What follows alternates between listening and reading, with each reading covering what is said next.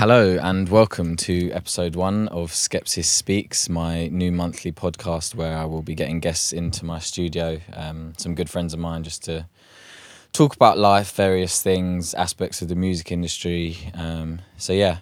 This month we have the big bad TS7 joins me. Yo, what you saying, man? You good? Yeah, good. Yeah, no, good man. TS7, member of Crewcast, good friend of mine, bassline originator. I just thought he was coming down to mine. We live quite far apart. I live in London. He lives in Leeds, just near Leeds. So thought it was only right as I got all this equipment in to record the first episode. Yeah, how you been anyway? Yeah, I'm good, man. Yeah. Looking forward to our nice hour chat ahead. Yeah, I know. I mean, I've got a rough structure of what I'm gonna do, but I'm just gonna have to sort of go with the flow and I guess adapt with it as it goes along. But yeah, obviously, we just the reason T's actually here is we just finished our tune, didn't we?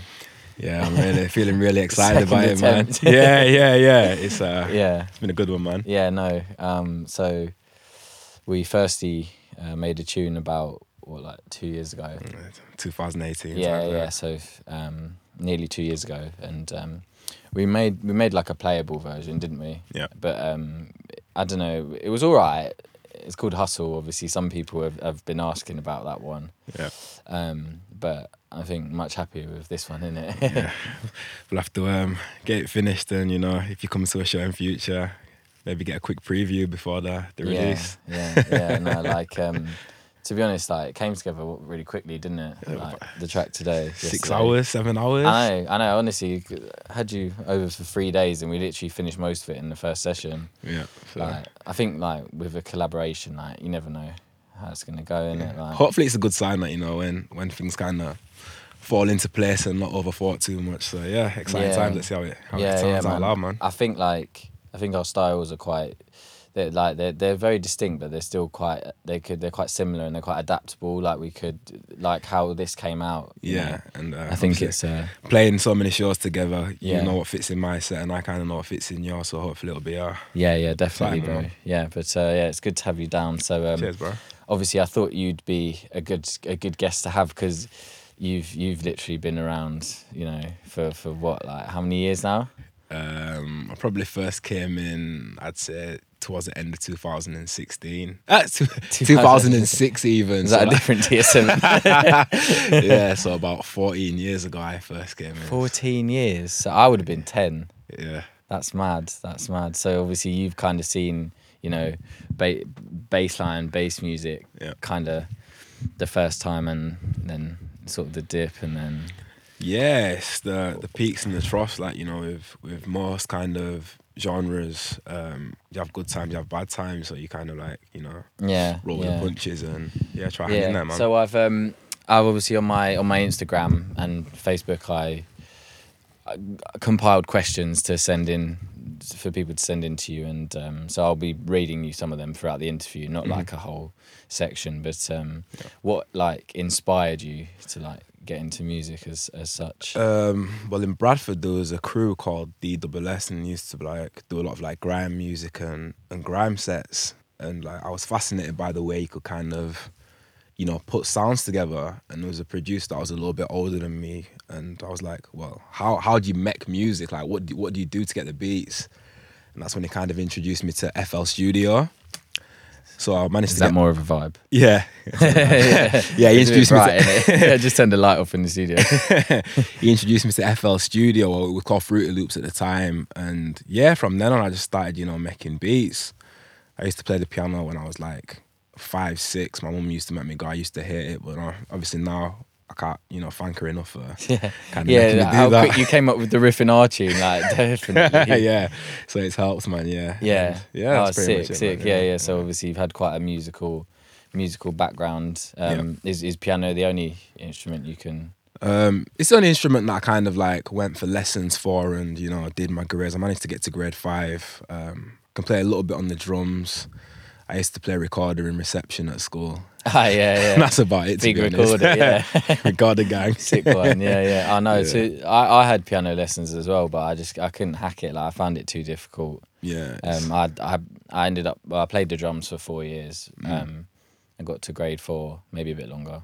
Yeah. But I think like obviously having that kind of real life musical like experience helps with the production side. Yeah, it helps. Although like you know, the music we do in particular, it's not that heavily based on the theory side. It definitely does help in terms of, you know, like vocal arrangements and getting your keys and general and stuff. like and music theory to some extent. You know, like a lot of your recent tunes have been quite riff like orientated, heavily riff based. Yeah.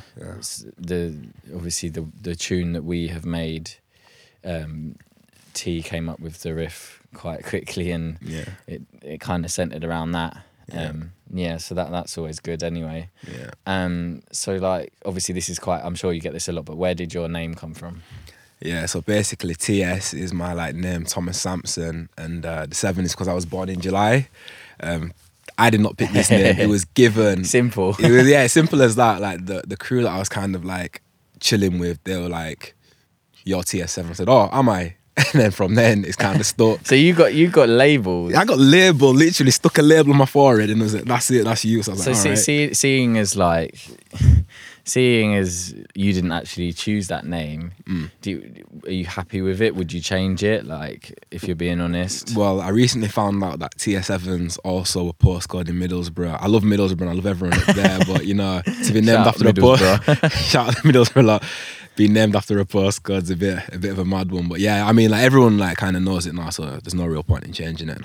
Fair enough, really. Yeah, I mean, it's pretty original. Obviously, you've got like T2 from the old school scene, but I guess it's a pretty original name. Yeah, man. Yeah, sick. Don't mind it, man. It's all good. Yeah. So, what do you think you would be doing if you weren't a DJ producer? So I know, you know. Yeah, kind of spoke to me about this, but. Yeah, my family is kind of like, you know, school, university based, and I was like the only one that kind of wanted to do something creative. I'm quite good with numbers, so I did maths at A level, so I'll probably be like an accountant or something. So really? I love maths. I love counting. Is that what your family got you in? Like they wanted you to get into that? Not really. It's kind of, I wasn't really like science based, so. That was like the only other thing that I could really, you know, flex my muscles at. So yeah, if I went to music, it'd probably be sat in an office doing someone's tax return or something like that. Yeah. And like, obviously, you've been around for a long time. How long have you been doing it full time for? Was there ever a period where you thought about getting a secondary income, like when times got hard, or has it always been fairly smooth? No, it definitely hasn't been always fairly smooth. Like I said, I started in 2000 because obviously, like I said, you've been around through all different periods of music being popular. Yeah, you know. And that sort of weird period, like at the start of last decade, like 2011 to 14, where all sorts was going on. Like. So 2007, that's kind of, I'd say, when the first like massive wave of bassline appeared. You know, with like the T2 Heartbrokens, the H2Os. What was the money like on the shows back then? Were you able to like live full time doing shows back then? Yeah, because I was young. I was like a young boy, so you know, making the amount I was making, albeit it wasn't a lot, it was more than, you know, my contemporaries were making. So I was buzzing. How off old it. were you around that time? Like 20? Oh no, like you must have been like less than 20. I was a young boy, but I'm not gonna give my wage. I was a young boy, and so it's kind of it was a lot. It was a lot for how old I was. But yeah, so 2007 was when it was kind of like popping. Like there was a few crossover moments, a few massive compilations. And then I'd say towards like 2010, 2011 is when it kind of like started to tail off a bit.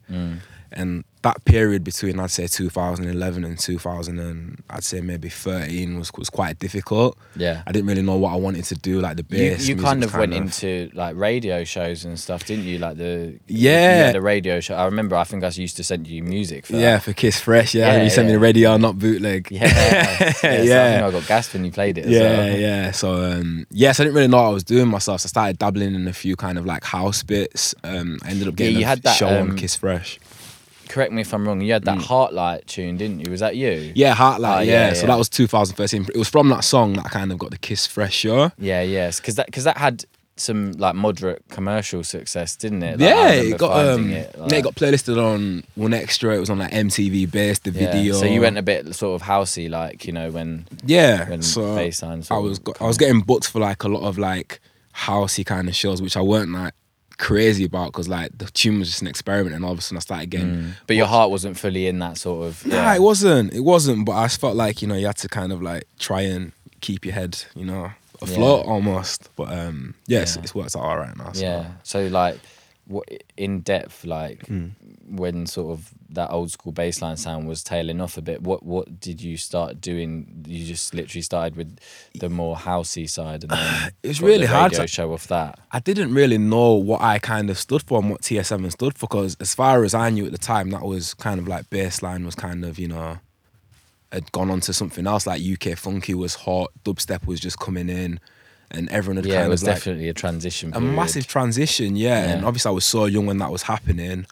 I didn't really know what to expect. I didn't know if I was gonna be able to continue doing music, especially after such a peak in 2007, 2008. Yeah. When would you say the peak of the old school sound was? In my opinion, I'd say definitely 2007, 2008. 2007. Yeah, because T2 had a chart hit, and so did H2O. That's when it was. Yeah. DJ Q as well. He had a massive. Interesting how those very underground, like very raw tracks, sort of communicated into like big chart hits. It was almost like strange, but because where I'm from down south, I wasn't familiar with bassline at that time. Yeah. And then I obviously saw that video for Heartbroken T2, and I thought it was a tune, but obviously I didn't. I was 12, like, you know, I didn't know what it was, but I thought it was quite a nice song. But that's obviously what the chart success will spread it out to a wider audience. Yeah, the funny thing about all those songs is they were never really, you know, planned to be commercial hits. They were made for like a club in. No, of course, called Sheridan's. and you can hear they're not tailored for the charts. They're literally raw underground bassline tracks that have just for some reason been picked connected. up. Yeah, exactly. So obviously, when I say for some reason, it's not disrespectful. You know, it was just like it wasn't. It was just made it wasn't for planned. That. It was similar to other tracks. You know, like of course. But that's mad. And then obviously there was a couple of others around that time. Yeah, there's a few others. Mike Delinquent had a big song as well with My Destiny. Yeah, and obviously like H2O and like what's it gonna be? But that's more like speed garage, isn't it? Yeah, really? And then I obviously had Smile. Smile wasn't like a massive that was song, your big tune. but like, at the time it was my biggest song. Obviously, and Raise Your Glasses. People still mention it now. Yeah, sometimes I'm like playing and someone will tweet me or something saying play Smile. I'm like, guys, please. Probably comes up quite high when they YouTube search you. Yeah, if they didn't know about it from.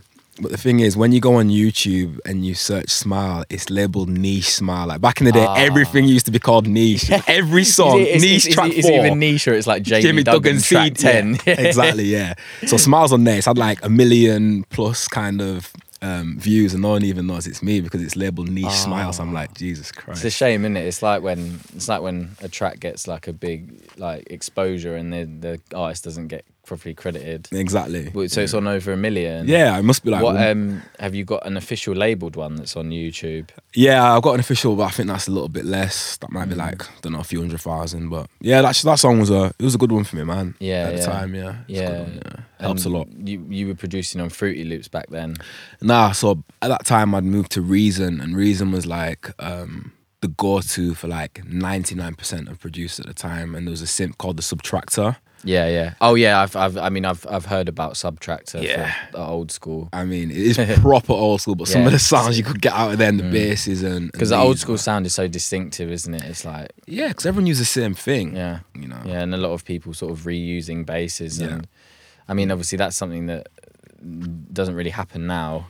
I think you'd get a bit like this is what I mean. Obviously, I don't know as much, but you can obviously explain like a lot of people reusing drum loops in the old school sound, like basses. It was ridiculous. Even track names, like it's weird, isn't it? Like, there was it more of like a clash culture almost, like there were clashes, but it was terms of like sometimes there'd be a loop.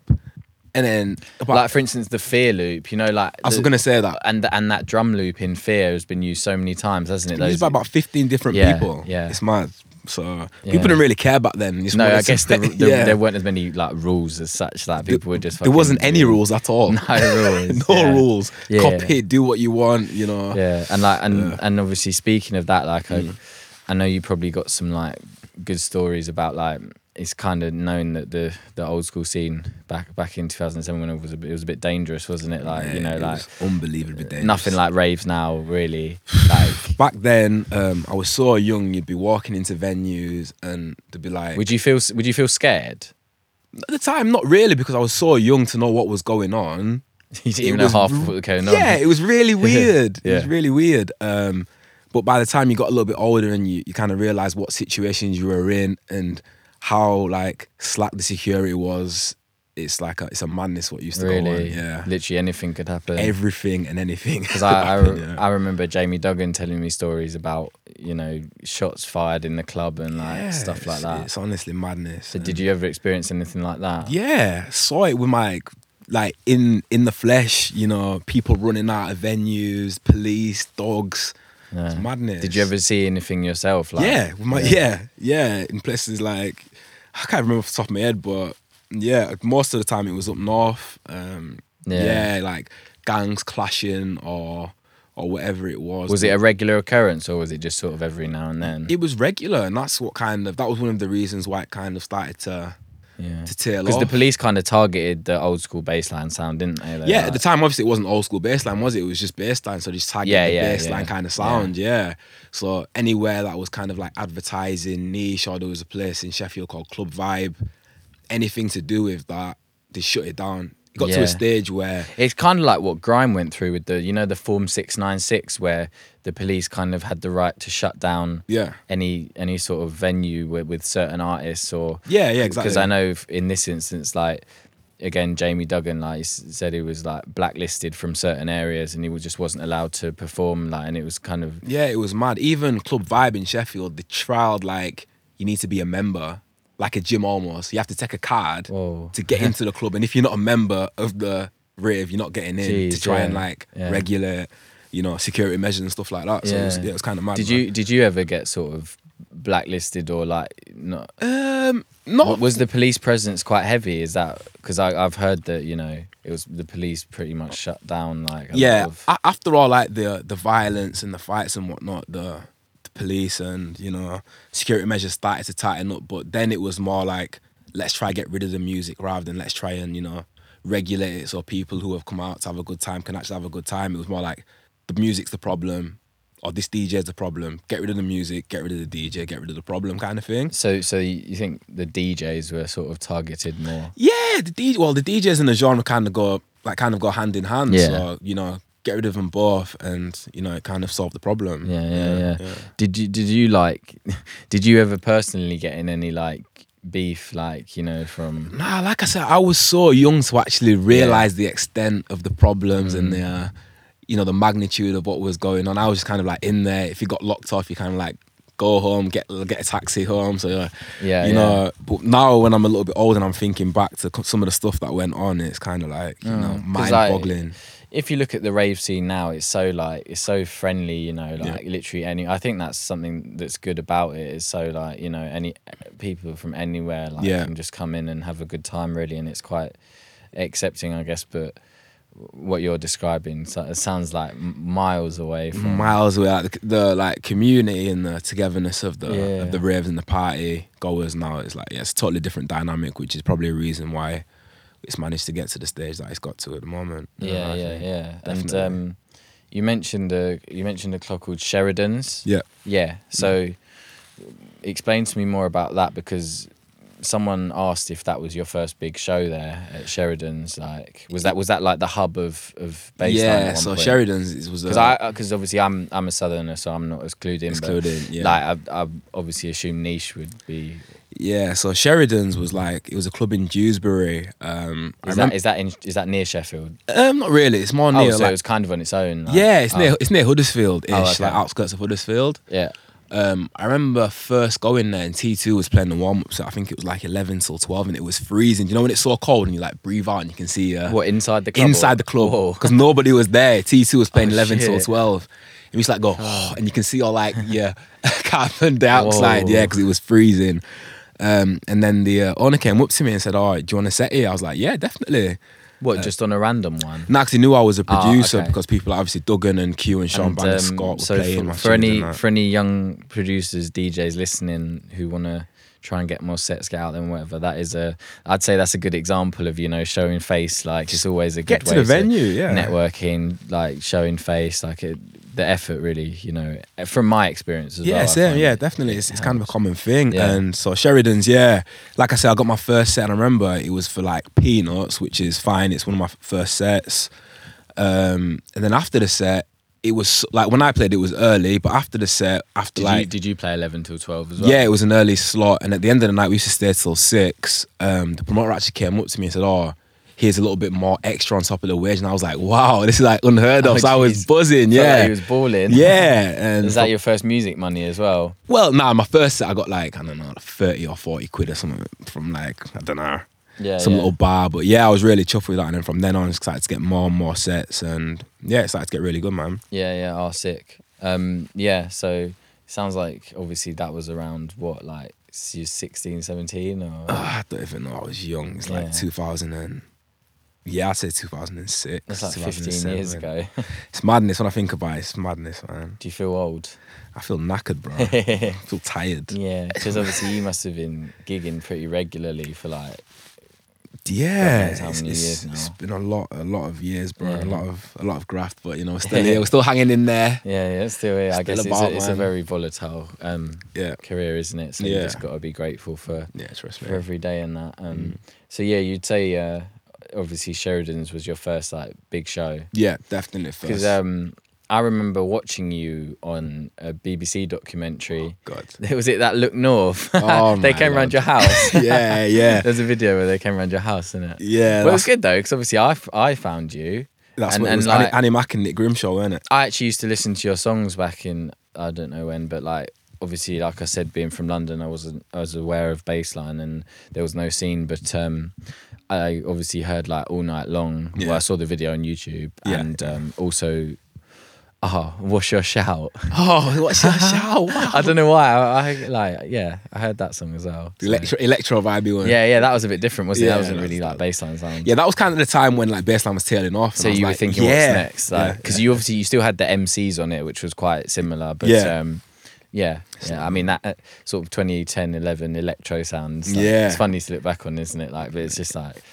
It's not a million miles off what we do now. It's not a million miles. I mean, it's all cycles. Literally all cycles, yeah. Yeah, so like when you sort of saw, you know, everything comes in trends, doesn't it? You know, and like, you know, what like year or time was it that you sort of saw the scene you're in sort of tailoring off as... Yeah, like I say, it was 2010, 2011. It felt like all avenues had been exhausted. What do you think the reason for this was for, or do you just think it was just literally a natural process of in my opinion, I think there's two reasons for it. I think the quality started to dip down. The quality? In terms of producers. Really? Yeah, the music that's been released. So the quality actually got worse throughout time. You would have assumed it would have got better. Worse. It got worse. It was oversaturated. People weren't taking time with the mix downs and, you know, the choice of sounds. They were just literally putting anything together and just throwing it out to try and get, you know, a quick bit of buzz. And obviously that's never going to be beneficial for a scene. And that coupled with the police shutting down. And that coupled with the police shutting down so many venues, kind of, you know. The pressure, Yeah, that was Would you say, because obviously sometimes what you hear is that the police was like the main reason, but would you say that was the main reason, or would you say it was sort of dying anyway? It's a tricky one. I think they went hand in hand, to be honest. It was kind of on the same time. So as the quality went down, like beating it down. It had no chance. It looks left, the police were there. It looks right, bad music was there. So kind of like just fizzled out. That's fair enough. Like 2010, 2011. Obviously, that was still quite I'd say it was still a regional sound. Like, did you play any shows down south when you had the old school? Was it all still like North and Midlands? It was North and Midlands. I remember doing a gig in Westbury, which I think is somewhere near Bristol. Okay. That was probably as far down as it went. I never did any like a broad because it was very regional, you know, like, and similar. All the MCs were Northern or Midlands, you know, and there was a lot of like slang. So maybe I feel like that's why it was harder for other areas to sort of tap into that. Yeah, I mean, the majority of raves were definitely Leeds, Sheffield, you know, those kind of areas, I felt. I guess obviously the good thing about what we do now is it's not regional, it's like worldwide. Obviously there's certain areas which are more popping, but overall it's like. But I think that's largely down to, you know, the changing dynamics as well. It's not necessarily, you know, just police kind of thing. It sounds different, so it's traveling to places where that is true. Obviously, in like I said, that sound was very regional, whereas this, you know, the sound now is very adaptable anywhere in the world, really. Yeah. Like, and I think people sort of cotton on to that. So you got the freedom to go anywhere. Like I've always just found it a bit mad that you can literally like do stuff on your laptop and it will get you like around the world. It's madness, literally. When laptop and headphones, like it's scary stuff. Yeah. Inspiring stuff. So someone on my thread asked, will you ever release any old school tracks again like you used to? Or do you think you're past that now?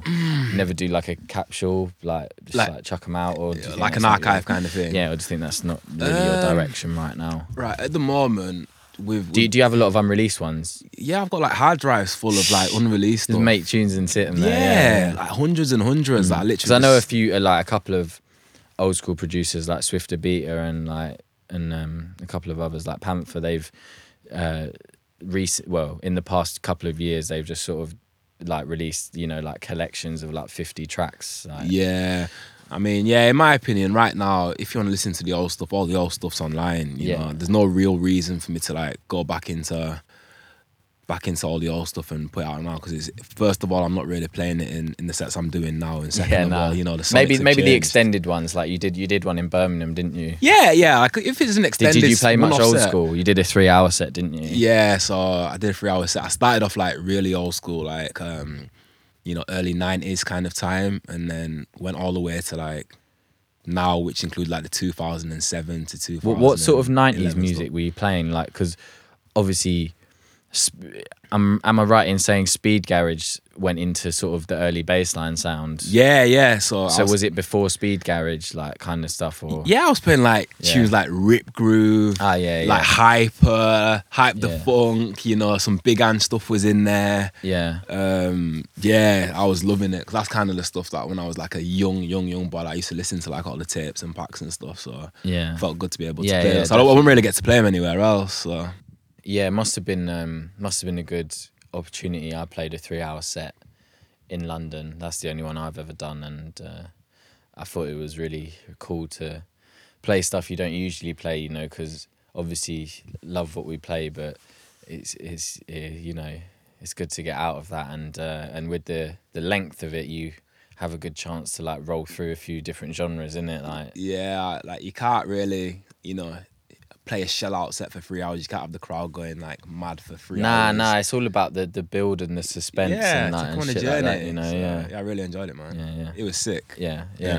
Oh yeah, no, same. I really enjoyed mine as well. Like, what sort of stuff did you play? Literally like everything. Yeah, so like I said, I went through the whole kind of spectrum. So I kind of started early 90s, then into, you know, some of like the 2015 to 2017 bassline kind of stuff. So, you know, your Notions, and my favourite. Chinatowns, you know, I was bouncing. Scene and then was sick, and then from then on, I went into like my normal set, and then obviously into like some D&B and whatnot to kind of end it. So I really enjoyed it. Yeah. And do you think the crowd was responsive to everything? Yeah, like even the early stuff. I saw some people. I find it's always good in Birmingham. To be fair, it's always a good crowd. Loved it from the start, and because like you play from like open to almost close, you get to like really take them on a journey, and you know, I really enjoyed it, man. Yeah, really sick. Yeah. Do you reckon you'd do any more then, or was that kind of 100%? Keep it special. I'm not gonna do it every week, but you know, if it pops up, I'll definitely, you know, get that done. Yeah. Oh, sick, mate. Yeah. Well, hopefully you can expect some more TS7. must have felt good to play some of your old school tunes as well. Like, did you drop many? I dropped a few, because they're like 137 to 140. I don't really play at that tempo, so it's almost from there into D&B. You know what I mean? But I really enjoyed it. It's a bit faster, isn't it? Yeah. Just to go back a little bit. Obviously, you first got into it with Fruity Loops and the people you were hanging around with. Yeah. Was this was sort of around the time you were in school? Yeah. So I was like, I'd say 14. So I was like, no, probably before that actually. I don't even know how old I was, but I was definitely in school. I was a young kid. Someone asked, what was school like? Did you enjoy or hate it? To be honest, it was a bit of a catch-22 because I was a clever kid, but I just used to be Yeah, I can tell you're quite intelligent, like. Of course I'm intelligent. I meant it in a good way. Yeah, I know what a kid did. Yeah, I did enjoy school, to be honest. Yeah. But as any like young boy, you just want to be out having fun. You're just finding your feet as well, innit? And I used to love football as well. I used to play for Hull City and Bradford City. So really, yeah, football's like play football for Hull City. Yeah, as a youth, yeah. And then when that kind till of what tailed age? Off, yeah. So till when that when that started to tail off. Why did that tail off? I wasn't good enough. At least you're honest about it. I wasn't good enough. Yeah. So yeah, when it started to tail off, that's when I started to take music seriously. So yeah, it's been a bit of a journey. What age was that? I'd say between like 13 and 16. Okay, cool. Because obviously someone else asked what your profession was beforehand, but I guess you were too young for that. Really, you just like at school, straight from school playing to football music. and then just like sort of messing around with Fruity Loops as well. Yeah, so life's gone football to music, no in between. That's it. I wasn't even getting paid for football.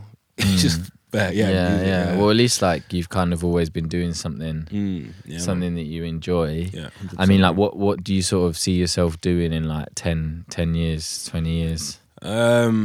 Hopefully, my music will have had an impact to the stage where I've had some form of global success. I know that sounds really ambitious, but I think you've got to never too ambitious. Yeah, you've got to be. We're in this to try Fuck it, you gotta go for the big time to try and get as big as possible. And then there's no reason why you can't. Yeah. Then from that, I'd like to go into maybe management or agency, or possibly start up my own record label and be signing people as an A&R or a label boss. There will be something in the music industry after all. Yeah. The experiences and lessons I've kind of had. Obviously, with the connections you've got now, it must be. You've got I wouldn't say set for life, but you've got all the connections you need. I've got a great team around me. So your manager, Jack and Sean. Shout out Jack. Yeah. Big up Jack, the warlord, my bro. So Jack Duckworth, who is TS7's manager, he, funnily enough, booked me for my first ever Skepsis set, which was about 4 years ago in London at XOYO. I think it was 2015. Small world. Jack used to run a company called Murky Records, and I was only in my first year of uni, and he emailed me saying he was interested in my tracks. And obviously, to me at this time, that was just like mind blowing. I was like, whoa, someone's actually like interested, because I was just like, back when SoundCloud was more popping, I was just like uploading stuff there, and just like they were getting decent numbers, and like to get some actual real life contact and turn it into a physical show, like it was a bit of a mad experience. I guess it was kind of the same for you back with Sheridan's. Yeah, that's it. Yeah. So shout out Jack. I mean, he's obviously in a different path, both in the music industry, but it's good to see him shining as well. Big up Mr. Duckworth. Come a long way from Murky Records. Come on, G. Yeah. So obviously you got into your radio show. How did you get into that, and how did you find that? Because obviously Kiss is pretty reputable. Yeah, so like I said, I got in through Heartlight getting played on Kiss, and that was Heartlight was a house record you made. It was a house record, and that's when Kiss Fresh was starting up, and I was one of the first DJs to actually get a show on there. So at the time, I didn't really have much else going on, so I was like, yeah, definitely, bit the hand off. Yeah, and I was on there for a few point, years. Yeah, literally. So yeah, I was doing that for like 3 or 4 years, and then it was, I'd say 2017 where it wasn't really for me. I really wanted to, get my teeth into this new wave of I bet it was happy days for you seeing like a heavy sound coming back round. Oh, mate, it was lovely. And the thing is, I was so late on it. Like the people in 2015, 16 ahead of me. You were like a couple of years late, which is weird because obviously you were kind of there. You were still there in the music scene. Did you just not notice it earlier, or you didn't really get involved, or you were just happy where you were? Because when you're on a radio show, you kind of like immersed into that kind of, not crossover world, but records where like your Jax Jones and your, that kind of vibe. Yeah, more commercial kind of stuff. Because you were on Kiss Fresh, wasn't it? Kiss Fresh, yeah. And I did cover Weekly, was it? Yeah. Yeah, I covered these. So that must have Weekly, that must have been quite a time consuming thing, like, really. Yeah. Was that your full time occupation at one point? Well, or was it like it wasn't a full time occupation. It was something that, kind of brought an income, but it wasn't the full occupation, it took a lot of time, going through songs each week and having to record. Did you individually pick what you were going to play? Because obviously I know a lot of shows, they have people who pick what the DJ will play, and I picked all my songs, and I had to go to London from Leeds every week to record it for an hour. So you couldn't record it at home? No, well, sometimes I did, but most of the time they wanted it to be recorded in the studio. So at that time I was doing whatever I could to keep my name bubbling. Yeah. So you really put in the graft. Put in the graft, and the wages weren't great. By the time I'd got to London and Eton, everyone knows how expensive London is. Fucking expensive. Yeah, by the time all that I'd done, there was nothing left. Yeah. So we're just keeping your name out there, really. That's it, yeah. Yeah. So obviously, how long did you do that for? Like I said, I was doing that for about 4 years, and then, just decided I wanted to stick my teeth into what was going on the underground and where my real, heart was into. Like I said to you, I used to send you music for that, so I remember that was sort of what you must have finished it like 2016, 17. Yeah, around the time you were getting back into producing properly, and that's when I made Teardrops. I think Teardrops was a key record for me, because I think that was one that kind of opened up my new sonics and where I could kind of hear my sound going. Yeah. Teardrops is a song that I kind of hold close to my heart. So would you say? So you'd say Teardrops, because I used to play that in my sets. Mm-hmm. Was your sort of your first new sound like tune, like big one? I did a bootleg of Hotter Than Hell, which was cool. I remember that. Yeah, it did numbers. And you did a obviously you did a lot of edits. Yeah. There was another one. I'm not going to sing it, but. Which one? You know that song that went viral was like, At Night I Think. Oh God! Yeah, you did that, was it? That was a bit more commercial. I could not remember the name of it. Oh, what's it called now? Shout out my singing. Is it My Boo? Yeah, My Boo. That was it. Yeah. The Ghost Town DJs. Yeah, because that came up. That was like a little meme trend for a little bit, wasn't it? Yeah. Ghost Train DJs, My Boo or something. Yeah, an edit of that. Yeah. So right at that time, it was just doing edits, because that's what that's what DJs are gonna play most of the time in terms of tools and in terms of vocals and top lines that people kind of recognize. Yeah. So that's kind of And then obviously, like you said, Teardrops was like your first sort of tune that was getting circulated in the bass scene, was it? I'd say it was the first tune. So that was like 2017, right? Early 2017, yeah. That's the first tune, in my opinion, that sonically fit to what was going on, and that's when I kind of adjusted the sonics from what was going on back in 2007 to the sonics that were going on in 2017, and they were massively different. Was it hard for you to adapt? It was from the old sound to the new sound. It was very hard, because obviously for me coming in, I'm not in the old sound, so I can just start fresh. But you obviously, you must have been set in your ways, like of the old sound, you knew how to produce it. And what was the adaptation like? To be honest, I didn't know how to produce it. Teardrops was probably like, I'd say the 15th or 20th attempt at trying to get the sonics correct. Yeah. That's like, for instance, when I try and make drum and bass, I just can't get it popping like the drum and bass producers can. That you just have to have that knack. You can tell when someone's like just really trying to do that. it for the sake. Yeah, exactly. And in my opinion, the new sound is a whole different genre to the one from 2007 in terms of the drum selection, in terms of the sonics, in terms of the arrangement, in terms of everything. It's even the totally BPM different. is slower, isn't it? It's slower. I mean, the only comparison or similarity, I should have said, is that it's 4x4. That's it. Like 4x4 drums. And how many genres have 4x4 drums? That's why when people say to me, "Oh, that's not bassline," it's not meant to be bassline. You can call it what you like. It's just what is happening right now. You know. I mean, I always say to people, like, I don't call this new sound bassline, because it's not like it's not. I just call it bass music. Like you don't. I feel like this new sound, it has elements of everything. It does have elements of the old school bassline sound. It has elements of grime, garage, house, like dubstep, everything really, like, and it's kind of just a melting pot of all that. Like exactly. And like the new sound, it can kind of fit into a, like you said, dubstep set, a D&B set. You see a lot of lineups with D&B DJs and, some dubstep DJs. Back in the day, it was literally, you're playing a bassline set, and it used to be like 25 bassline DJs. Yeah, across the thing, there was nothing. It couldn't mix with anything else. And I mean, like, obviously, it's kind of a global sound, but in America they have bass house, which is, well, I say America, it's actually worldwide, but there's also a bass house genre, which is further away from bassline, I'd say it's a little bit slower and it's a bit more housey, as the name suggests. There is also a more sort of American version as well. You know, like people like Jaws, Joyride, Ghastly. Yeah, it's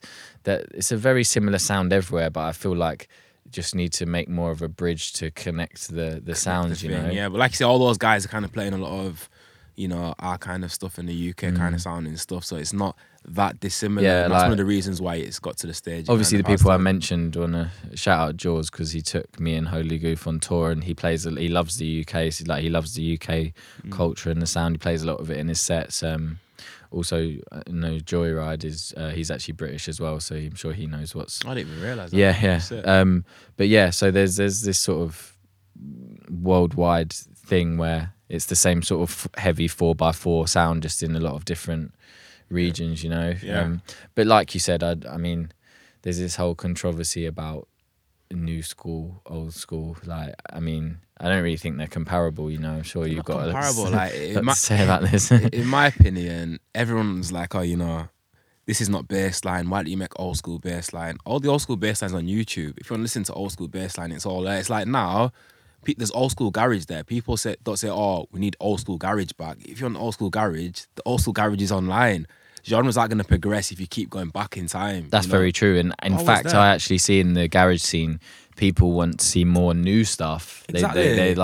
They're kind of tired of the old school same tunes. Like, I mean, that's obviously a different genre. But I think people live in the nostalgia factor as well. You know, and nostalgia does not push genres forward. No, nostalgia, it stagnates it. I mean, to some extent, it's fine, like, and it's healthy, you know, and I feel like it's calm to like enjoy that old sound, but to sort of, I don't know, when the sort of, I know you said you get like a lot, you know, some negative messages and stuff from old school people that you know aren't happy with what you're doing, or they might be just jealous, or I don't know where it is. I get a lot of messages saying, oh yeah, your sound's changed. It's meant to change. It's 2020 now. It's adapt not too or be extinct. Exactly. Yeah. I mean, I watched the interview on YouTube not too long ago, and it said the strong don't survive, the adaptable do. And I think that statement, you know, kind of covers all sectors, whether that's clothing, whether that's music, whether that's the food industry. You've got to be able to look around and kind of see what's working, in my opinion. Because if you get stuck in your ways and, you know, turn a blind eye to what's going on, you're just going to get, you know, kind of lost in the moment. Because if you're adaptable, you can survive in any environment, really. That's it. And like, obviously, I think like there's been a few, you know, like old school DJs adapting to the new market, you know, but I'd say you've done it probably really well, you know, like I appreciate that, man. Thank you. Yeah. So that's obviously why you've had the success you have, because you haven't sort of sat there and cried about what used to be, you know, like you appreciate it, but at the same time you want to, you know, move forward. Push forward, yeah. I mean, like, the people that used to listen to me 10 years ago probably, you know, moved on to something else. A lot of the supporters that are listening to the stuff I'm making now, I'm kind of like brand new to them, which, you know, I'm grateful for. And, you know, you treat them as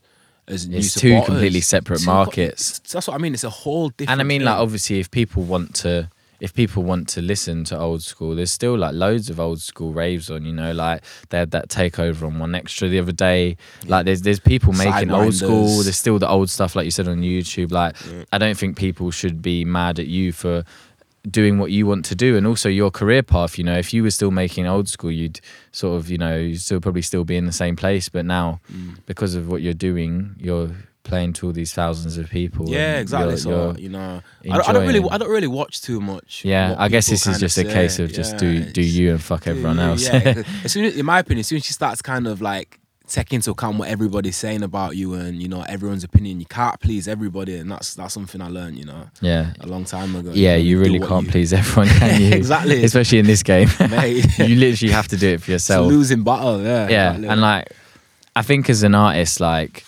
you obviously as you do gain popularity, there's naturally going to be more like, you know, like negative hater messages and shit, you know, like I, to be honest, used to struggle with it. Like when I used to read like, you know, like bad tweets about me or stuff, I'd like, it would really get to me. But like, I'm happy to say that now, like, I don't really care. Like, and that was just a natural sort of progression. Like, at one point it was getting a bit much for me, and there is a lot of pressure being a producer, you know, in this industry. But I feel like you just got, you know what the funny first thing of all, don't take it personal. Yeah, the thing is, the people that are sending negative things to you online, you'll go through the media and they'll have tweeted like, "Oh my God, I saw Skepsis last week and it was unbelievable." Then next week they'll be tweeting, "Oh, Skepsis is shit, F off, fuck off, you cunt," whatever. And I'm like, you know what I mean? I know. It's just they want a reaction. So sometimes it's just a bit immature as well, really. But like, one funny example I always remember is there was this girl, and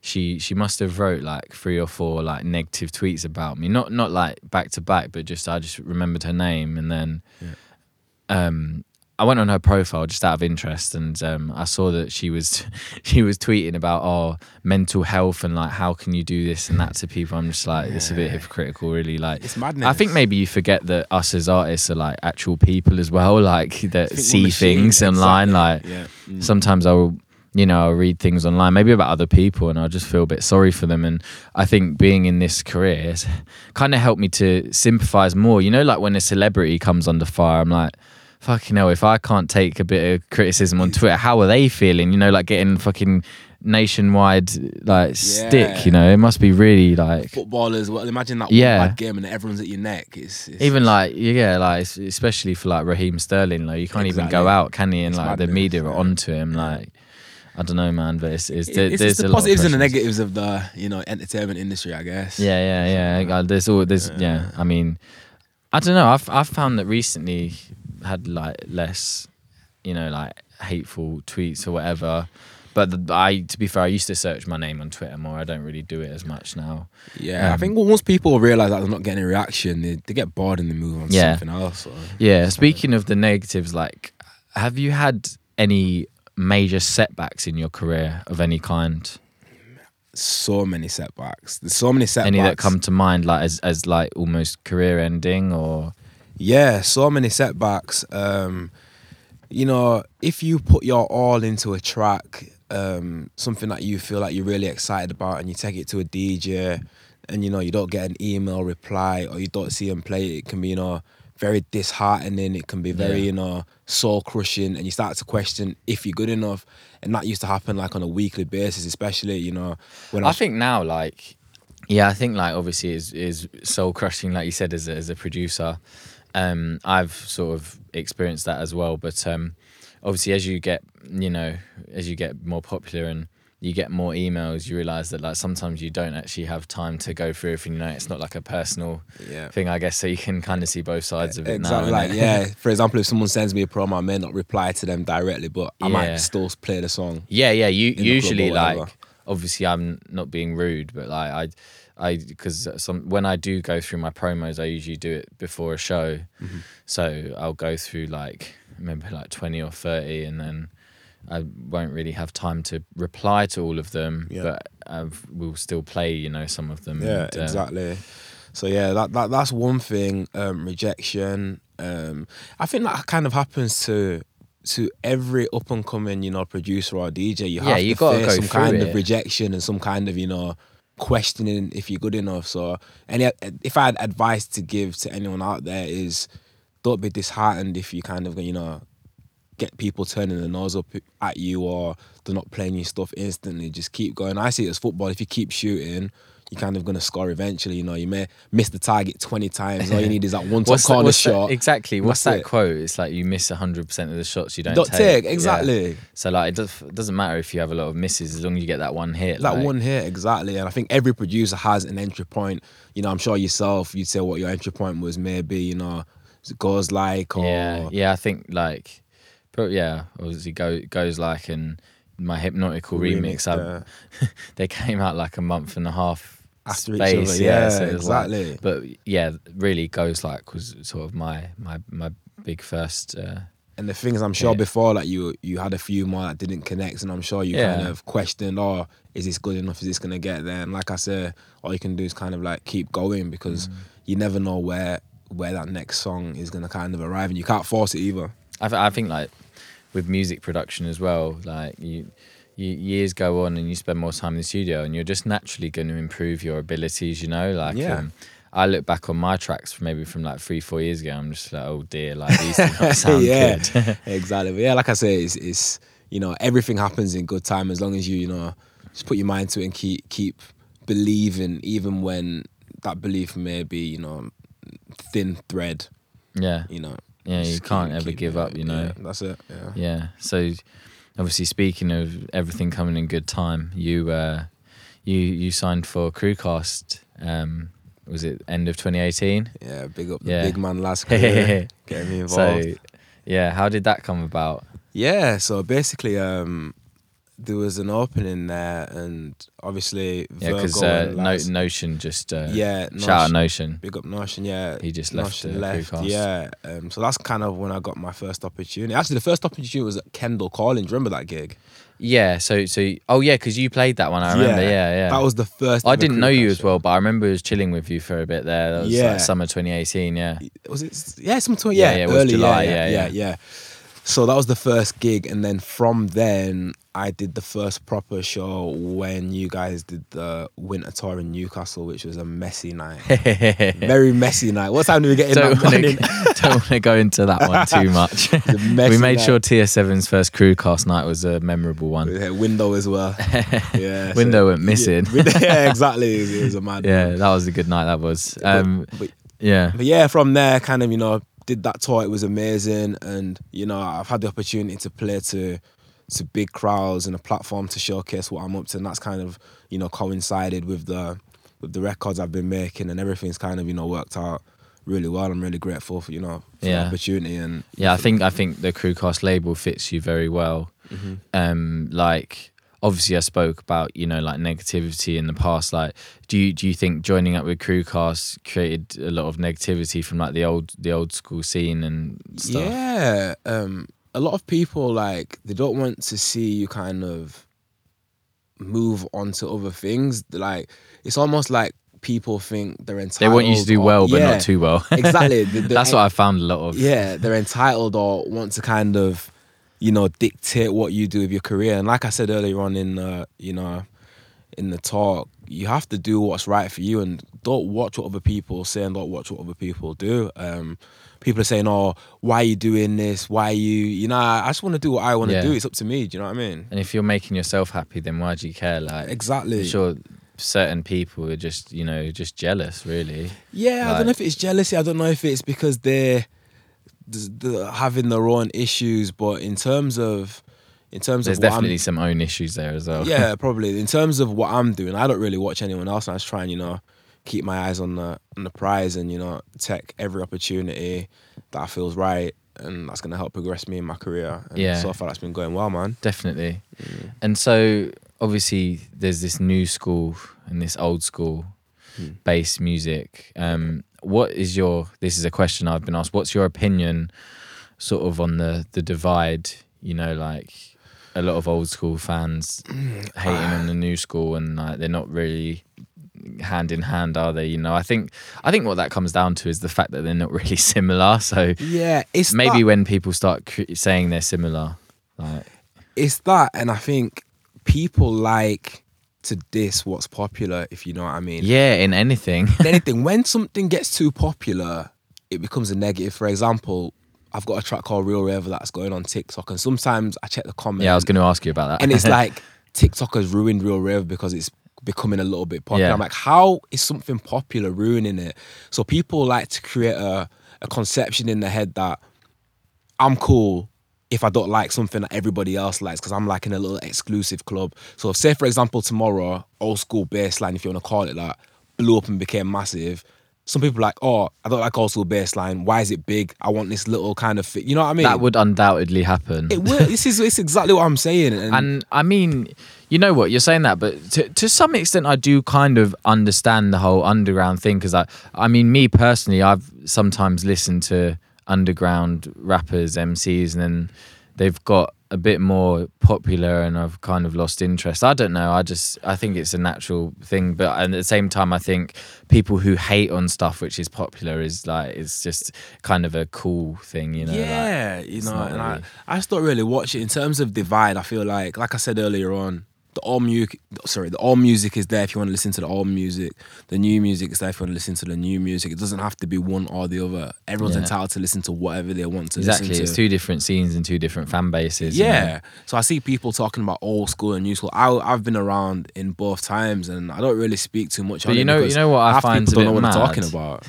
I find a bit mad is like the only people I see like talking about this is like the new school fans don't care about the old school. Like a lot of them don't really know, but like it's only really the sort of sour, like some of the sour like old school people who like care. They're like this, that, and other. Well, like no one's making that comparison except you. That's it. No one's making it. No, we're not looking back like fuck old school bassline. Like, I respect it. Like I rate it, bro. That's what's made my career. You know, that's what style. That's what. And I think at the same time, people should respect that you were involved in that scene and you have those tunes in the first place. You know? They forget that I was someone that kind of was there at the very start of all you were that kind of stuff. The foundations of that scene, right? The darker kind of side. I was one of the starting guys.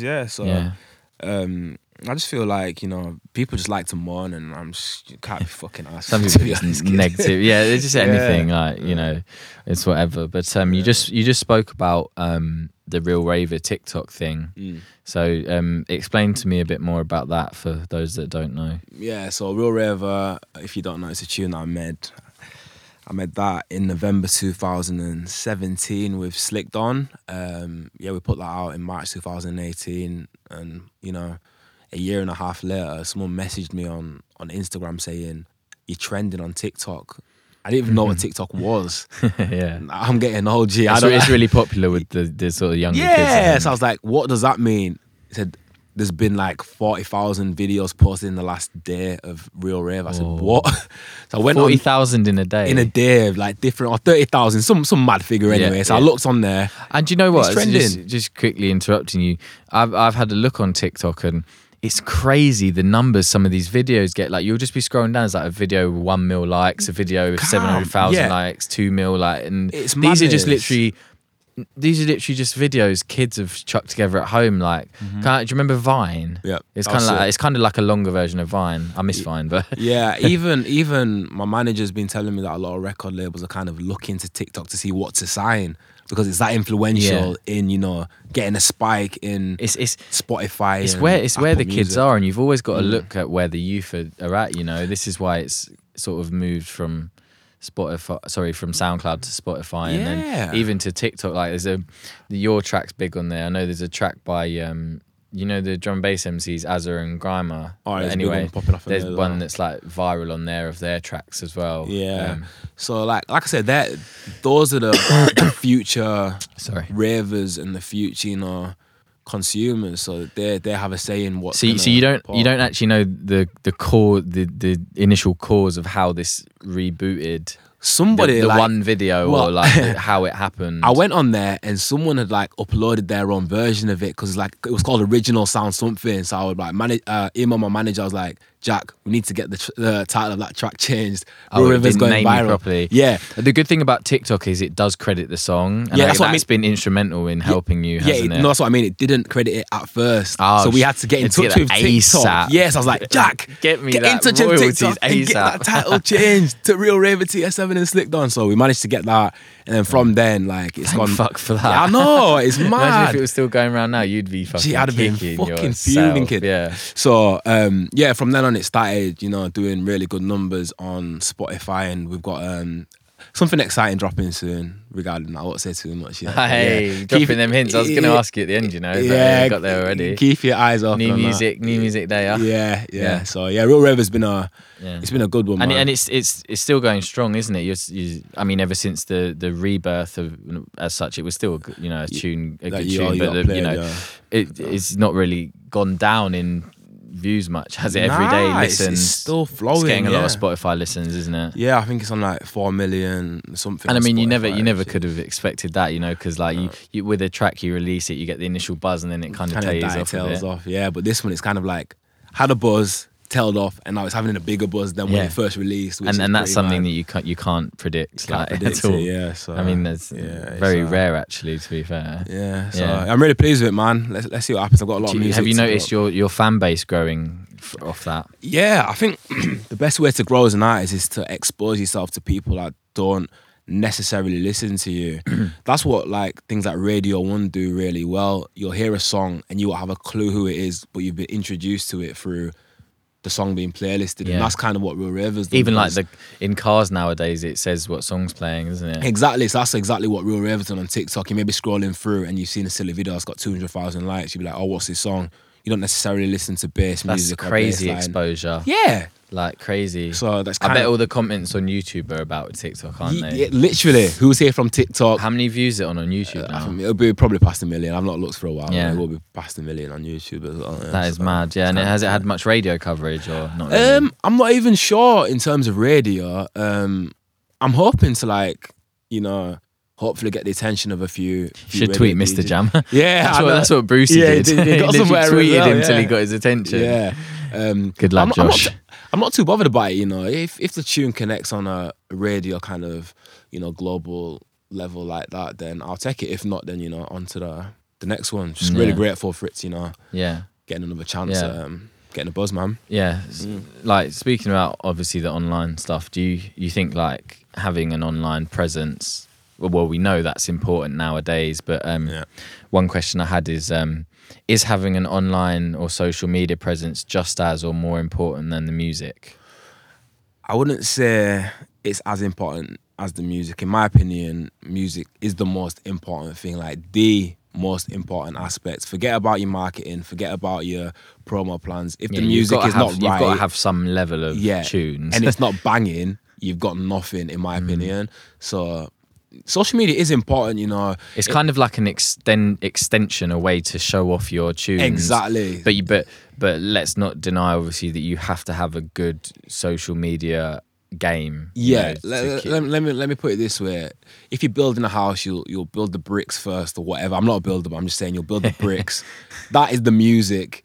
Then the paintings and the decorations and the fancy stuff, bass lines and houses. That is the social media side, in my opinion. So if you want a good place, the foundation starts with the music, and then everything else is after that. But social media, is really important. It is very important because, like, videos and whatnot. It is a shame because I see certain very talented producers who perhaps aren't on a level they should be just because they haven't gone on their socials as much. And it's not saying everyone has to go on their socials, but I know that's the reason why they're not at maybe a level they should be at. But there's lots of talented producers. I think a good analogy, like obviously you just did an analogy, but a good analogy is kind of like if you're amazing at football, but you just play it in your back garden, like no one can see. No one can see. Like, obviously, you're good, but like you gotta get out there. You gotta find ways. You gotta sign up for clubs. You gotta fucking keep going. And I mean, I had a conversation with Goof not too long ago, and what we were saying is, if someone's not watching your profile, not watching what you're doing, they're watching somebody else. You need to make sure you've got content. You need to make sure,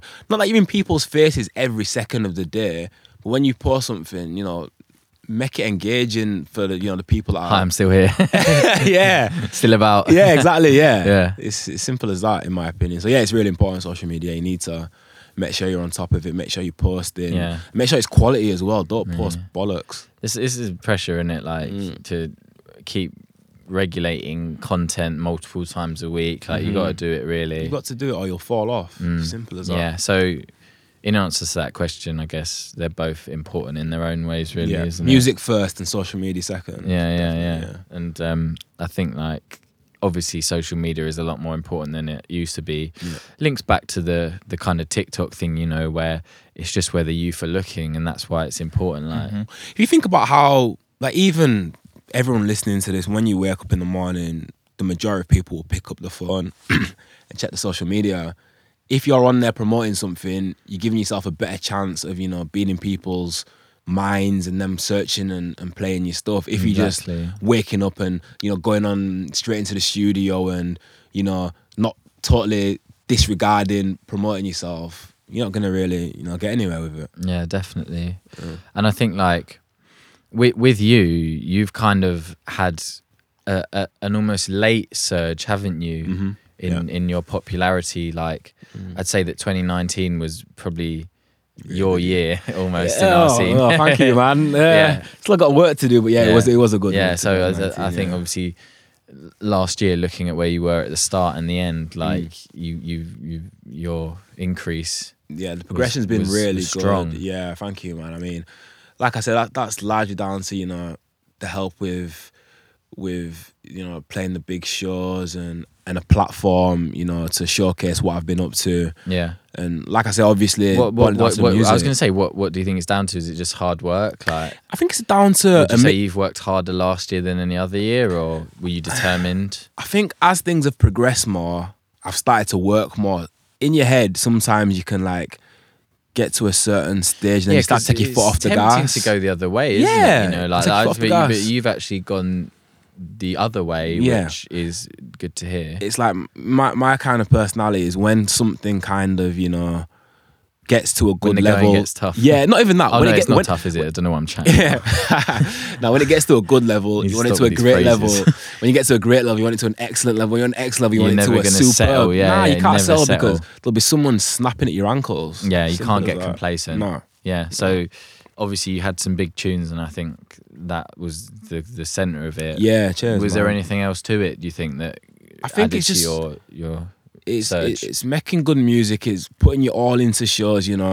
Don't just turn up to the show. Obviously, when you play, like, you're very active. Like, people. Obviously, I've seen like comments like people love your energy and your skanks. Yeah, you can tell that you're proper into it. Yeah. Like, the thing is, like, everyone's got their own style. Some people prefer to stand still. Some people. There's nothing wrong with that. There's nothing wrong with it. But in my opinion, I just like to. If I expect people to rave and dance in front of me, I can't be stood there looking bored. Whereas there'll be some amazing DJs that will stand absolutely still and still shell. Silent selector. Yeah, silent selector, silent assassin. So it's whatever works for each individual. Yeah, I know. It's funny. Everyone's got their different style, but I think the positive of your style is that people do feed off that energy as well. It's like almost like a snowball. Like people when they can see the DJs loving it, having it, they'll kind of like join in. Well, obviously, like there's a lot of different people. Like like obviously like Darksy's quite a still like he's a silent assassin. Yeah. He's the same with Sir Spyro actually. Shout out Spyro, but he's and I remember I saw a question once. It's like, why do you stand so still? He's like, I'm just concentrating on mixing. Yeah, exactly. Some people do that. I mean, it's whatever works for the individual. But I love it. I think it's the best, man. Yeah. And it's good to. Obviously, I'm sure you agree. It's good to sort of have a job that you love and that, Yeah. By the end of it, I'm fucking knackered, dripping in sweat. But if the ravers have had it and I've had it, it's kind of job done. Yeah. Like how do you think our UK based sound will evolve from now in the next few years? That's a tricky one. I mean, if I knew, then I'd be ahead of the curve because you're not going to share it even if you did know. Exactly. Everyone wants to be ahead of the curve. I feel like it's definitely taking a more melodic route at the moment. There's a lot more, wider spread to the sounds and the sonics and the melodies as to what there was like maybe I'd say a year or a year and a half ago, which is good, which makes it more easy to listen to. Definitely is a lot more melodic, isn't it? Yeah, I think that's good though. I think it's good. Yeah. Do you think it's kind of moved away from the heavy, straight up skengs? Like, I wouldn't say it's moved away, but I think because if you think about all the big tunes recently, most of them have been melodic, don't you think? Yeah, they've been melodic because you can't really listen to it too much on Spotify. Like if you're on the way to work on the train. Whereas if it's melodic and it still kind of slaps, you can kind of get away with it, and I feel that's where it's kind of gone. Obviously, also with the melodic stuff, it's easier to remember. Like the anthem factor. Like obviously, like we were saying in the studio earlier, we're making our tune, and we were trying to work out if you could chant the riff. I mean, in my opinion, like sometimes like with Loving You, people like send me videos and say, "Oh, I've crucified you," song of like da da da da da da da. But it's good fan interaction. Yeah, it's good fan interaction because people. And they couldn't do that if they were going. Yeah. Well, maybe they could. I used to like beatboxing. But yeah, I just feel like it's probably gonna take a more melodic route. I can see more vocal led song-based songs coming out. Because obviously in some ways it's going heavier, but in other ways it's not. Yeah, it's a tricky one. I think the balance is kind of shifting, but not in necessarily a bad way. Because like in the 2010 days, the balance shifted where it got too dark and too grime. It was like no melody. So this is kind of like going the opposite way. I know, and you couldn't have really expected this to happen. Nah. That is usually what happens with a sound. It gets too dark heavy and too dark, like you said. But with this, obviously it is getting heavier, but it's also getting more melodic and more bouncy in ways. So I think that's definitely a good thing. Yeah, it's a good thing. It's gonna open up even because you when you came back in like 2017, your early stuff was more like heavy, wasn't it? It was very just tear out, but then you sort of switched it up and went a bit more melodic. Obviously, you just released that I Could Be the One. That's a bit more heavy, isn't it? You know. Yeah. Like, so if it's like an I Could Be the One, that's like literally a screw face. Yeah. Gunfinger, tear out, clatter. If you listen to something like All Mine, that's more like a bubbly kind of. And I'm like, you've got your musical background. You've had house dabbling as well. But me personally too, I've also like the more melodic stuff. Like used to listen to Future House, you know, like exactly, Charmy. Yeah, and it's just nice on the ear, you know, and it's got a bit of groove as well. And then I think to sort of add a bit of heaviness to that with what we do, it's just perfect. Yeah, really, exactly. You know? Yeah, so that's what I feel it's going there, down the more melodic route, which I'm really excited about, man. So do you prefer old school or the new bass music? The killer question. You know, offending people. Yeah, in 2020, you have to love the stuff you're currently making. Right now, I feel like the quality of the stuff I'm making at the moment is way better than it was, you know, back in 2007, 2008. Definitely. And I feel like, like I said, it's more accessible to a wider audience, and the quality and sonics are a lot. It's a lot better. Definitely improved production. Yeah, improved production. Obviously, no disrespect, but I think it's just not disrespect. That just comes with technology as well. Yeah, exactly. We didn't even used to master our stuff back then. You used to just like export them play. It was like nothing. Oh, really? No masters. No masters. Wow. Yeah, that's a bit mad. Yeah, that's peak. Yeah. Oh, so like when you are making tunes, like where does your inspiration usually come from, or does it vary from like tune to tune, or how you're feeling? It varies. Like when I'm generally producing, I'll probably get to version 8 or 9 before I'm happy with just the loop. So I'll get version 1, I'll scrap it. Really? Version 2, I'll scrap it. And so literally version 9, like 99% of my tracks end up that way. So if I was like to play, for example, version 1 of I Could Be the One, it sounds nothing like version 5 or 6. Really? Yeah. So you're very picky, would you say? Very picky, yeah. And I feel like you kind of, it's a feeling when you know when the song is right. It's not, you know, you can't really plan for a song. Like the song that we made, for example, yesterday, to say that's version 1, I'm it almost so seems shocked. too good to be too true. Good to be true. Literally, because even when we came back today, I was like, right, we've got a lot of edits, a lot of mixing, mastering to like basically finishing the song, and literally like an hour later, we were like, I think that's it. That's like, it. Yeah, you have to be careful not to overcook it sometimes. And we don't want to here, and like it's a very basic, like techie wise, it's very basic, not many plugins. Yeah, and, you know, but. Yeah, it's a bit mad. Obviously, I'm sure you agree. I'm excited to get that tune out. Yeah, mate, I'm gassed. We'll listen back to this time next year, and hopefully, you know, we'll be sat on a big clatter on my yacht. Yacht gang. Yacht gang. Oh, sick. Well, that's good to hear anyway. And in terms of releases, when is your next tune dropping? So I've got a tune coming out at the end of the month. I'm not going to tell you where it is, but just keep your ears peeled. If this goes out before the 31st of Jan. I mean, I think we'll see. It's good. Planning's got out in January. So. You'll probably hear it around this time. I'm looking to drop a song every 4 to 6 weeks. I was going to ask if you had much music. So I've got so much scheduled. Sat down with management last week, and we've got like a solid kind of game plan to really increase output this year. You know, it's really difficult to kind of, produce alongside being on the road, playing so many shows. But I feel like for a scene to continue to blossom and to grow, it's all down to releases and giving content and giving you got to keep it fresh. Yeah, you got to keep it. Or just stagnate. Evolving, no stagnation around here. Yeah, exactly. Me. And speaking of growth, like, do you have any sort of tips in particular to you know, you've kept on that growth and that evolution very well, and like also in terms of like growing your fan base, almost like from a fan's point of view, an upcoming DJ. What would you say for like best way to growing your fan base, almost like? Yeah, I mean, I've not got that many supporters on Instagram. It's been growing quite a lot recently. Cause I was quite late onto Instagram, to be honest. Really? Yeah, I'd say just put yourself into the fan's head. What would you want to see from your favorite DJ? So when I'm doing a post, might not be everyone's favorite DJ, but you know, if I'm looking at someone else, I think, what would I want to see them post?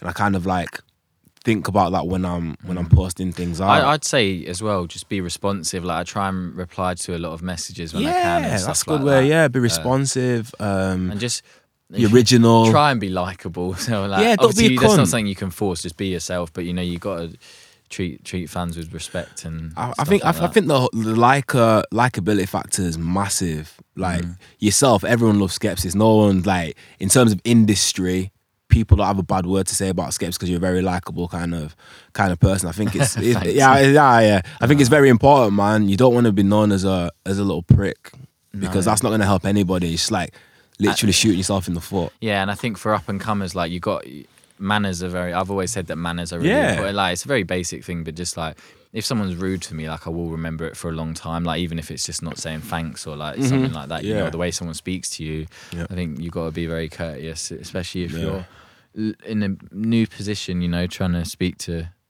people and stuff. Yeah, so that's kind of what I say. Just, be original. You know, try and put your head in the consumer's kind of thoughts, and and obviously, like I say, it boils down to the music and you know, the quality of that. As long as you got the bangers. Yeah. If you look for the bangers. If you could collab with anyone, who would it be? Charmy. Yeah. You know what? I think that would actually work really well. Like your style and his style, you could make that would be heavy. And you know what though? Because like I think that's achievable. Obviously, Charmy, if you're listening, hit up TS7. But you know what? I tweeted him in 2017. I said, like, one day you'll know about me and we'll play the same festival stages. Yeah, back in 2016 or 17. I mean, you have to search it. So hopefully, you know, universe, let's make that happen. In my opinion, he's a pioneer. With that future house sound that came back round. Animal. Yeah. The quality of his groove. And he's got some heavier stuff. I've played a couple of his tunes in my sets that is before. Siao or SAAW and another one called Superlative. Superlative. Dun. Yeah, might start playing that again. Yeah, it's fat, like garagey kind of one. Yeah. So he legend. And I mean, he collabed with Taiki Newlight, obviously, who's in the sort of and AC Slater as well. So you're not that. It's funny you mention AC Slater, because another question that I had was someone asked, how did your collaboration with AC Slater come about, and what is he like to work with? Yeah, so the AC Slater collab came about. I don't know if everyone knows, but I've got a song called Motion Shift, and I was trying to get it to him. I didn't really know how to, and I knew someone that was kind of, you know, on the Night Bass label. So I was like, oh, could you fire this over to AC Slater, please? Because I was playing the stuff on my Kiss Fresh show at the time. Yeah. So they fired it over to AC Slater's been making that bass house sound. Yeah, for time. He's pioneered it. He's literally been... Yeah, in America. You know, I remember in 2015, like, when I was getting into the new school sound, he was one of the first names that I heard, like, listening to his stuff on SoundCloud. Yeah, the guy's a legend, man. Yeah. So yeah, anyway, I managed to get him Motion Shift, and he put it in one of his hard summer mixes, and then, you know, kind of like spoke from there. And I was working on an album last year, which didn't unfortunately come out. So I might do it another time. And I was like, yo, would you like to, you know... Yeah, shoot your shot again. Yeah, she just asked, you know, what's the worst that can happen? He can say no. He said, exactly. So we did that, and he's also done a remix of Motion Shift. So yeah, big up AC Slater, man. Yeah. Legend that, yeah. Did it come together easily? Like, what was it like to work with him? Yeah, it was sick, man. We just kind of like bounced stems out, and then he got the rapper Armani Rain, who's American based. They always went back and forth on stems. Yeah. Step Back, I really like that song. It's like a housey kind of one. Groovy, groovy, yeah. Did you play it in your 3 hour set? I can't remember, probably, to be honest. You were a bit mashed up. I was too mashed, man. TS7 loves a vodka cranberry. If anyone wants to tip out there, if you're playing a 3 hour set, don't start drinking the first 5 minutes. Oh, gosh. Just a little pro tip there. I was messed up by the end of it. I find some of my best sets when I'm drunk though. Obviously you get in the wobbly. Yeah. Well, I've stopped drinking now, so we'll see how the sober sets go. No crowd surfing, Scott. No crowd surfing. Yeah. All right. Well, my last production related question was, what is your favourite tune of 2019, and what is your favourite tune that you've produced of all time? Oh my Lord. Favorite tune, favorite tune of 2019. It could be Hooked from Notion. Yeah, possibly. Yeah, that's one. I always find that literally consecutively every year, like Notion has my favourite tune of the year. Yeah, he's an animal. Literally, it was like, literally since like 2015, it must have been like Crooklyn and something else, Real. And then. Do you remember his Hurt Me remix for Conductor and David? That was so sick. And then Real, and then so off the top of my head, probably that. Hurts, one of my favourite. What do you mean ever? Your favourite one. So your favourite tune of last year was Hooked. Probably, yeah. And well, for me, I don't know. Yeah, Hooked was a big tune. Obviously, there was other big tunes like "Pay for Thrills" and Zero, yeah. But I mean, in terms, I probably should have thought about this more. To be fair, yeah. I think it may have been 2018, but obviously Holy Goose Jackie Chan remix. I really like that tune. The intro, his Red Light remix last year as well. So And what's your favourite tune you've ever made? This question's too hard because I can't even remember about 80% of them. But recently, off the top of my head, it will be the James Hype remix. Even though I hated it when I first kind of put it together. But do you love it? You love playing it now? And proper buzz off. Yeah. When like I buzz off it. Yeah, you've been playing. I love playing it. Oh, cheers, man. That's what I'm really proud of, and one that I kind of really get gassed when it's about to drop. Yeah, so probably over the last few years, I'd say that has to be up there. Yeah. Sick, and hopefully you can expect some more tunes like that soon. Yeah, man. I mean, I've been grafting like. Sounds like you're not slowing down, Try not to, man. Speeding up. You can't slow down, bro. Like I said, someone will be chomping on your ankles as soon as you take your foot off the gas in this industry. So you've got to keep on it. Never, ever get comfortable. So we're not going to be hearing any less of TS7 in the next couple of years. Fortunately not. So anyone who don't like me better, stick those earplugs in. Not going anywhere. Well, I'm just going to... I think I'm just going to end with a couple of random questions from people. Yep. Cam Smith said, what is your go-to fast food? I'm a pescatarian at the moment, so my options are quite limited. So if I'm in a hotel, probably fish and chips. Some fair fish and chips bangs, yeah. I mean, the sauce and mayo. Not as much fast food, but the halloumi and mushroom wrap from Nando's is really nice for any veggies. I'm pescatarian as well. Copy me. So that's all. Dan Pierce said Bounty is the best chocolate. I think in response to your controversial post about the best chocolates in the box. Dan Pierce needs to get those Bounties and throw them in the bin. I don't actually mind Bounty, You're wrong, un. What? Nah, coconut's peng. No fucking chocolate is not. So Bounty needs to get in the bin, man. What came first, the chicken or the egg?